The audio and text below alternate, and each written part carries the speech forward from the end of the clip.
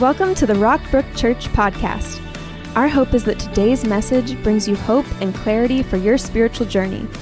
We love hearing how God is working in your life. Feel free to share any stories of how this message gave you a new perspective and hope. Email us at church@rockbrook.org to tell your story. I believe in God, the Father Almighty, creator of heaven and earth. I believe in Jesus Christ, his only Son, our Lord. He was conceived by the power of the Holy Spirit and born of the Virgin Mary.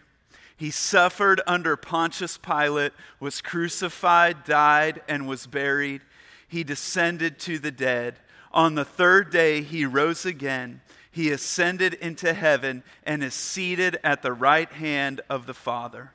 He will come again to judge the living and the dead. I believe in the Holy Spirit, one holy church, the communion of the saints, the forgiveness of sins, the resurrection of the body, and the life everlasting. Amen. I just took serious thought about what would be the first words out of my mouth at our first gathering in 12 weeks and felt compelled to read the Apostles' Creed. This is a statement that the early church leaders wrote to help people remember and state what they believe and to be unified around those things. And I'm grateful to be unified with you today. I believe God is in this place. If you're watching online from home, I believe God is in your place. God fills heaven and earth. And so, hey, 10:15, would you just give a warm welcome to those who are watching online today? And so, hey. Okay, we're returning to this series, When Faith is Hard, looking at the life and faith of Elisha by looking at how to find something when you've lost it. I wonder if you are like me and you are just baffled by how often you're looking for things you have misplaced. Come on, anybody? I cannot believe how much of my time is spent looking for things I've lost and driving home to get the things I forgot. And what totally just blows me away about it is how often I'm actually in possession of the things. Like I drove home and it was in my truck, and I've looked for my glasses while I was wearing them. I've looked for my phone while I was talking on it. I've looked for my keys while they're in the lock that I need to unlock. And don't look at me like I'm crazy. I know you do it too. I even checked with some people. I said, hey, am I crazy? And they're like, no, you're not crazy. It's fine. We do that too. And so what I want to do is talk to you today about how to find something, about losing something else. Because there's a good chance for many of us who are followers of Jesus Christ that at some point in your faith journey, you may feel like you've lost passion for God that you once had. And maybe it was at one time you had a deep, settled contentment and joy in being a follower of Christ, and somehow along the way you have lost that. Maybe at one time you had great faith and you prayed and believed God for things, but now you're not praying for much of anything. You're not even sure what you believe about God right now. You had something very important, but you lost it along the way, and faith may be difficult. Faith is hard for you right now. And so that's what I want to help us with today as we look at this, as we look at the prophet Elisha. I believe Scripture can help us with this. Let me remind you where we've been. In week 1, we talked about burning plows. In week 2, we talked about digging ditches. In week 3, we talked about gathering jars. And today, we're going to look at what is maybe one of the oddest miracles in all of Scripture. In fact, if you look through and survey the different miracles that Elisha performed, there were some really big, important miracles. He healed a poisoned body of water, which saved a community. He raised a boy from the dead.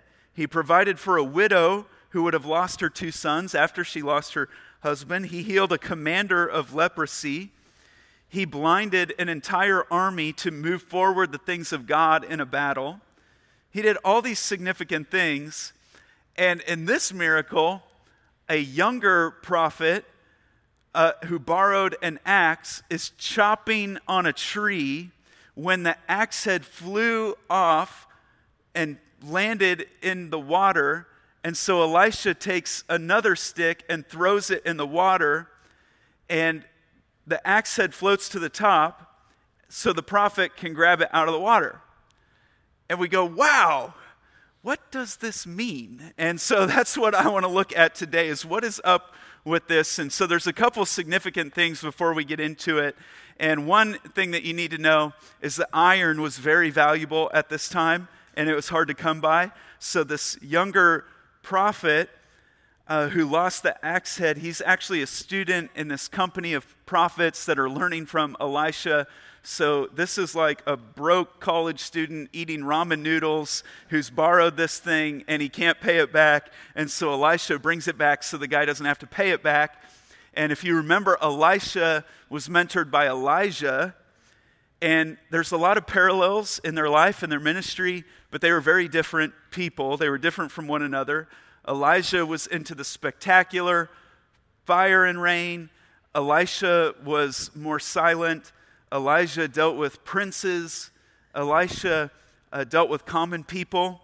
Elijah did not die. Elisha did die. They represent both aspects of the rapture. The living will be caught up with the Lord. The dead will rise again. And now we see Elisha is mentoring the next generation of prophets who wanted to learn from him. It reveals his popularity. It reveals that he was a great teacher. He was a man of deep character. And that's where we pick up the story in 2 Kings chapter 6, verse 1. The company of prophets said to Elisha, "Look, the place where we meet with you is too small for us. Let us go to the Jordan, where each of us can get a pole, and let us build a place there for us to meet." And so he said, "Okay, go on, do it." But then one of them said, "Won't you please come with your servants?" "I will," Elisha replied, and he went with them.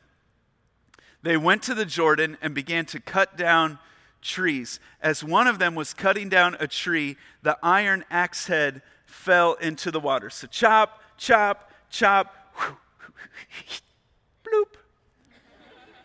And he says, "Oh no, my Lord," he cried out, "it was borrowed." Don't you hate that? Don't you hate it when you borrow something and it ends up getting broken or lost? I realize when I say this that I can't ask to borrow anything ever again from you, but this happens to me all the time. And it's just it's just a sinking feeling. I remember one time we did a series called Refuel, and we wanted some props for this series. So from a friend of a friend, I went and isn't that the worst too? When a story starts with a friend of a friend. I went and borrowed, he collects like old gas station pumps and like vintage pumps that would be outside of a gas station. And so I went and borrowed a couple. He was kind enough, and we had him up on stage with a bunch of other stuff. And the last week of the series, the last service, afterwards, we were getting ready to load it up, and then a teenager comes up and he wants to crank the handle on the side. But instead of doing it like a normal human being would, I'm still bitter and he knows I love him, but he came up and he just grabbed it and pulled it straight out and broke it in half and broke the handle off. And oh no! And it's just, is it the biggest thing in the world? No. Is it the biggest problem in Elisha's day? No. But it's just that literally that sinking feeling of this getting broken. So what happens? The man of God asks, "Where did it fall?" When he showed him the place, Elisha cut a stick and threw it there and made the iron float. "Lift it out," he said. Then the man reached out his hand and took it. And here we see God willing to work in a small detail in someone's life. And you know, the Bible encourages us to pray about everything. And I have found that it's not that I think things are too big for God. It's that often I'll think things are too small for God. God doesn't want to hear about this. I'm not going to pray about this. And God has to remind me, Ryland, it's all small to me. There's not like a thing too big or too small, because it's all small to me. Psalm 34, it says, this poor man cried and the Lord heard him, that the God hears us. But there's one major point that I want us to embrace internally that we're going to come back to again and again in this message. If you're taking notes, here's what I hope you'll see, is that God knows how to help you find what you did not mean to lose. God knows how to help you find what you did not mean to lose. That those of you that lost something in your faith, you can be reminded today that we serve a God who is totally into restoration. God knows how to help you find what you did not mean to lose. Now, as we talk about losing the axe head or losing the edge, what we'll do is see how we could symbolically apply this to our life. And the big question that we're asking ourselves this weekend is, how have you lost your spiritual edge? How have you lost your spiritual edge? And some of you may be able to immediately say, I haven't. And if that's you, we celebrate that with you. I encourage you to continue doing what you're doing. And I'm so glad your faith is passionate and alive today. But there are times in the Christian life, in the life of following Jesus, that are more faith-filled than others. And some of you might honestly say there was another time in your life where you were more into the things of God than you are today. And so I would just encourage you to ask yourself, specifically, honestly, I even gave you a place to write it down. Maybe you don't do that now, but at some point this weekend, you actually write it down. How have you lost your spiritual edge? And before we go on in the text, give me just a minute here to explore how you might answer this question. You might recognize there was a time when you had committed Christians around you to help build you up and pray for you and encourage you in the things that matter most. But when you look around now, that's not the case for a variety of reasons, because of the season that we've gone through or because of different decisions that you've made, and you've lost your edge because you don't have that. Some of you, there was a time where you enjoyed serving in church and you were thrilled to make a difference with your gifts, and sometimes it was hard, but in the end it was fulfilling. And weirdness happened in the world or in life, or you just got busier and you thought, one day I'll get back into it, but you never did. Maybe there was a time where you had a passion for prayer, and now you pray over a meal or when someone is watching, but you haven't prayed, just you and God, in a significant amount of time. Maybe it's that you really loved to share your faith with other people, but something happened along the way. And now as you sit here today, you think, I can't remember the last time I had a spiritual conversation with someone who's not a follower of Jesus. Maybe there was another time in your life where you were freed from a lot of worry, but now you find worry creeping back into your life, and you're no longer trusting God to work things together for your good, to work the disappointments, the changes, the turmoil together for good, but you're only worrying about how things will affect you negatively. Some of you have noticed that your standards have eroded. Years ago, you had strong Christian values, and you thought, hey, I'm not going to do that. I'm not going to watch that. I'm not going to participate in that because it's not honoring to God. It's not good for me. But through some influences in your life, you wake up today and wonder, how did I get way over here? Maybe it's that you felt a strong sense of compassion early in your walk with Christ, but you notice now part of your heart getting harder and not getting softer. How have you lost your spiritual edge? And these are hard days. These days are going to be hard on your faith. And please do not get me wrong. I'm not trying to make you feel bad. I'm not saying that anyone is less than anything or less than anyone else because you're going through some kind of drought in your faith. It happens to everyone. You did not mean to lose your spiritual edge. And in fact, you'd love to have it back. That's why you're here. That's why you're watching this. That's why I'm preaching today. So what do you do when you're chopping away and the edge flies off? How do you get the edge back? Can faith make a comeback? So let's look at Elisha, the young prophet, and we're just going to apply symbolically 2 lessons about how to get our edge back. The first one, if you're taking notes, is this: be honest about where you lost it. Be honest about where you lost it. Be honest about where you lost your edge.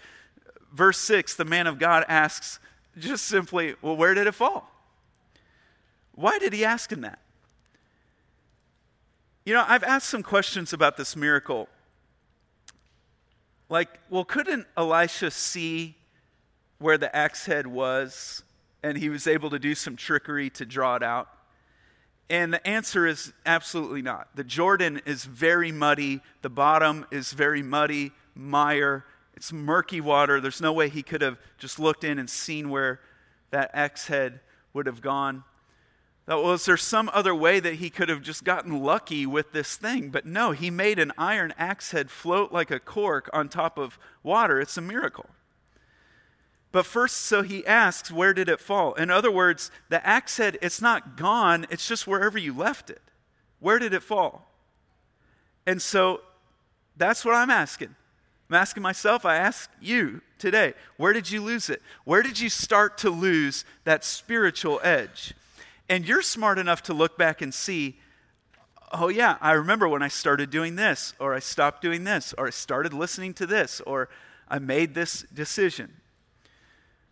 But if you don't know, and you don't know where to look about where you lost, if you don't know where to look, I want to give you just a couple of insights of where you might want to look. And this just comes from years of helping people grow in their faith. That oftentimes one of these 2 things comes up. It's perhaps you have a secret and you thought your secret wasn't going to hurt anyone, but you didn't realize it really wasn't a secret because God knew. And it's hurting you because it's hurting your relationship with God now. And when you go to God for that passionate faith, there's shame or there's some type of barrier that you have put there through this secret. That may be one place where you started to lose the edge on your faith. Or perhaps another place you might want to look is someone offended you or hurt you by something they said or something they did. And it deeply disappointed you. And you've allowed part of your heart to grow hard, maybe even blaming God for what someone else did or said. They made the decision, but you're blaming God for that thing. Those are a couple places to check. But again, might not be those things. Be honest about where you lost that edge. Then what are we going to do? Secondly, and this is going to sound very simple, but write this in. We'll talk about it. With God's help, take back what you lost. Take back what you lost. Because God knows how to help you find what you did not mean to lose. But finding it and taking it back are 2 different steps. So in chapter 6, verse 6, when he showed him the place, Elisha cut a stick and threw it there and made the iron float. Say these 3 words with me. Lift it out, he said. Then the man reached out his hand and took it. Remember a few weeks ago we said only God can send the water, but he wants you to dig the ditch. The next week we said only God can multiply the oil, but he wants you to gather some jars. This week only God can make the axe head float, but he wants you to lift it out. And there's this theme found in many places in Scripture. In the book of Philippians, Paul talks about working out your salvation. What does he mean? Some people take that to mean that we're working for salvation. No, he's very clear that God is working in you and we are to work out to show the fruit of it. That God works it in, we work it out. And then later in Philippians in chapter 3, he says, not that I've already obtained all this or have already arrived at my goal, but I press on to take hold of that for which Christ Jesus took hold of me. He wants you to take hold of what he saved you for. He saved you, he's redeemed you, he's revived you, and he's bringing life back within reach. And the moment you start to think, maybe I can reach out and take a hold of this faith again, there's going to be a voice in the back of your head that says, no, you can't get it back again. Like, it's been too long, or you've gone too far, you've done too much. You can never have it back again. You've lost the best of what you could have had, but it's not true. It's not too late. And you haven't gone too far. And it hasn't been too long. You haven't done too much. This is what God loves to do. He specializes in resurrections. So do what you can do and trust God to do what you cannot do. I'll say that again. Do what you can do. Trust God to do what you cannot do. Can you make an axe head float? You cannot do that. Only God can revive something. You can reach out and take hold of it. Can you create in your spirit a spiritual passion and faith? You cannot do that. Only God can revive a spirit. But we do know that faith comes through hearing the word of God, and you can put yourself in a place where you can hear God's word so you can build your faith. You can choose to pray even when you don't feel like it. And I found that if I'm only going to pray when I feel like it, all the enemy has to do is make sure I never feel like it. The commitment has to be stronger than the feelings that are going to come.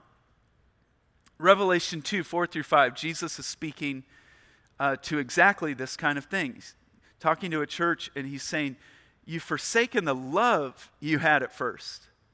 And this is exactly what we're talking about. That it's almost like we can get comfortable with the fact that, yeah, Jesus saved me, blah, blah, blah, blah, blah, and now I'm going to kind of go do my thing. How do we get the passion back? How do we get the love back? He says you do three things. You consider how far you have fallen, you repent, and you do the things you did at first. So you consider, meaning you remember where it was you were. You repent, meaning you change your directions. Maybe you're moving away from God. You repent and move closer to God. How? By doing the thing that you did at first. And I've told you before, this is good marriage advice too. How do you get the love back? How do you get close again? How do you get the spark back? Has it been too long? Has too much happened? No. You remember what it was like. You stop doing the things that took you away from that, and you begin doing what you did before. Jesus says, go back and do what you did at first. In other words, if you want what you once had, you've got to do what you once did. And when he causes it to float, you reach out and you lift it out. You do what you can do. You trust him to do what you cannot do. And what we have gone through in our society, in our community, over the last few months, has a lot of people on edge. Like maybe you lost your spiritual edge and you found a new edge. And you're on edge. Maybe not you, but you feel it. You see it. I feel it. I see it. There is so much offense and miscommunication and divisiveness right now. And the enemy's goal is to divide us. The enemy's goal is to divide churches, to divide families, to divide marriages, to divide friendships, to divide communities. And when we allow it to happen, it's a victory for the wrong side. But there's a verse in Proverbs 6 that when the enemy steals something, he's got to pay it back 7 times. And some of you feel like you have been robbed by your enemy. But if you'll reach out and take hold of that for which Christ Jesus has taken hold of you. You see this encounter with Elisha. We're applying it symbolically to our life, but there's much more symbolism here. Dormant on the bottom of the muddy Jordan is our life. And at the fall, we became totally depraved. We went down to the waters of death and defeat, lost to God, no longer enjoying life, far from God. We try to find something to make life useful and purposeful. We travel. We invest in our careers. We put our life into something to make our life feel and seem useful. We find something to do and occupy our time to drown out the futility of life, and nothing satisfies. But God cut down a stick and he cast it into the waters of death, and that stick is the cross of Jesus Christ.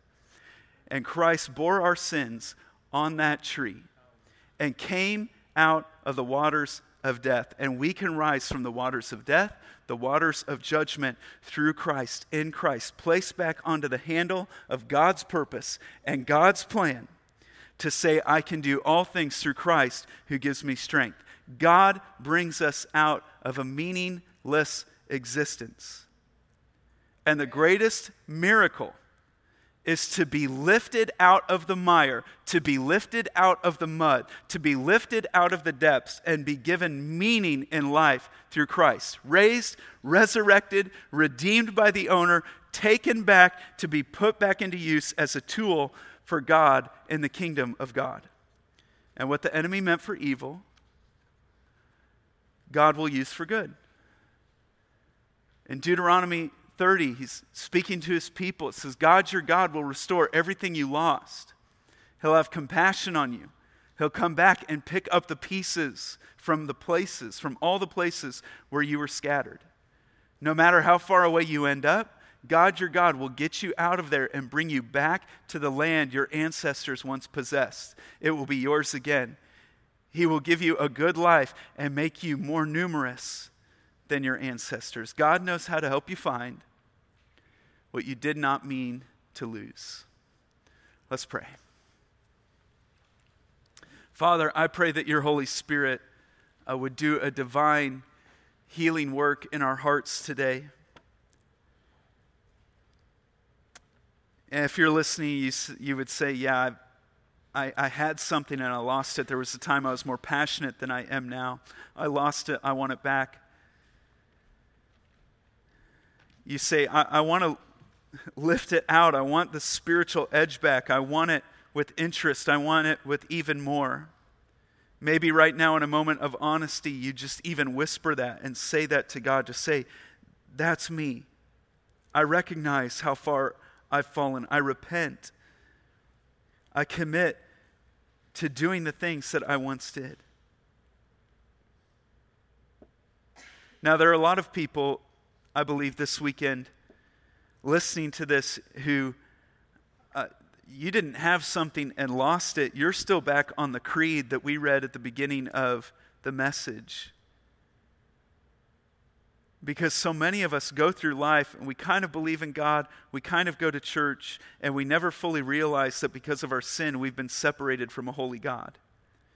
But because of his goodness, God sent his son, Jesus, who was without sin, to become sin for us on the cross, to die, to be raised again from the dead, so that anyone who calls on his name would be transformed, spiritually risen, totally forgiven. And if that's you, if you'd say, I've never had any of the things that you've talked about today, I want to know the assurance that I belong to him, that my life is not my own, that I'm living it to bring him glory. Those of you who would say, yes, I need his grace, maybe you would just even whisper that wherever you are right now. That God, I need your grace. I need your salvation. I turn from my sins. God, I turn toward you. Pray, Heavenly Father, make me brand new. I believe Jesus lived a perfect life that I could never live. That he died my death in my place. And he rose again so I could be risen. God, fill me with your Spirit so I could follow you. Thank you for new life. It's in Jesus' name I pray. Amen. Thanks for joining us today. We would love for you to get connected to what's going on at Rockbrook. Visit us online at rockbrook.org for service times, small group information, and other ways you can discover your purpose here on earth.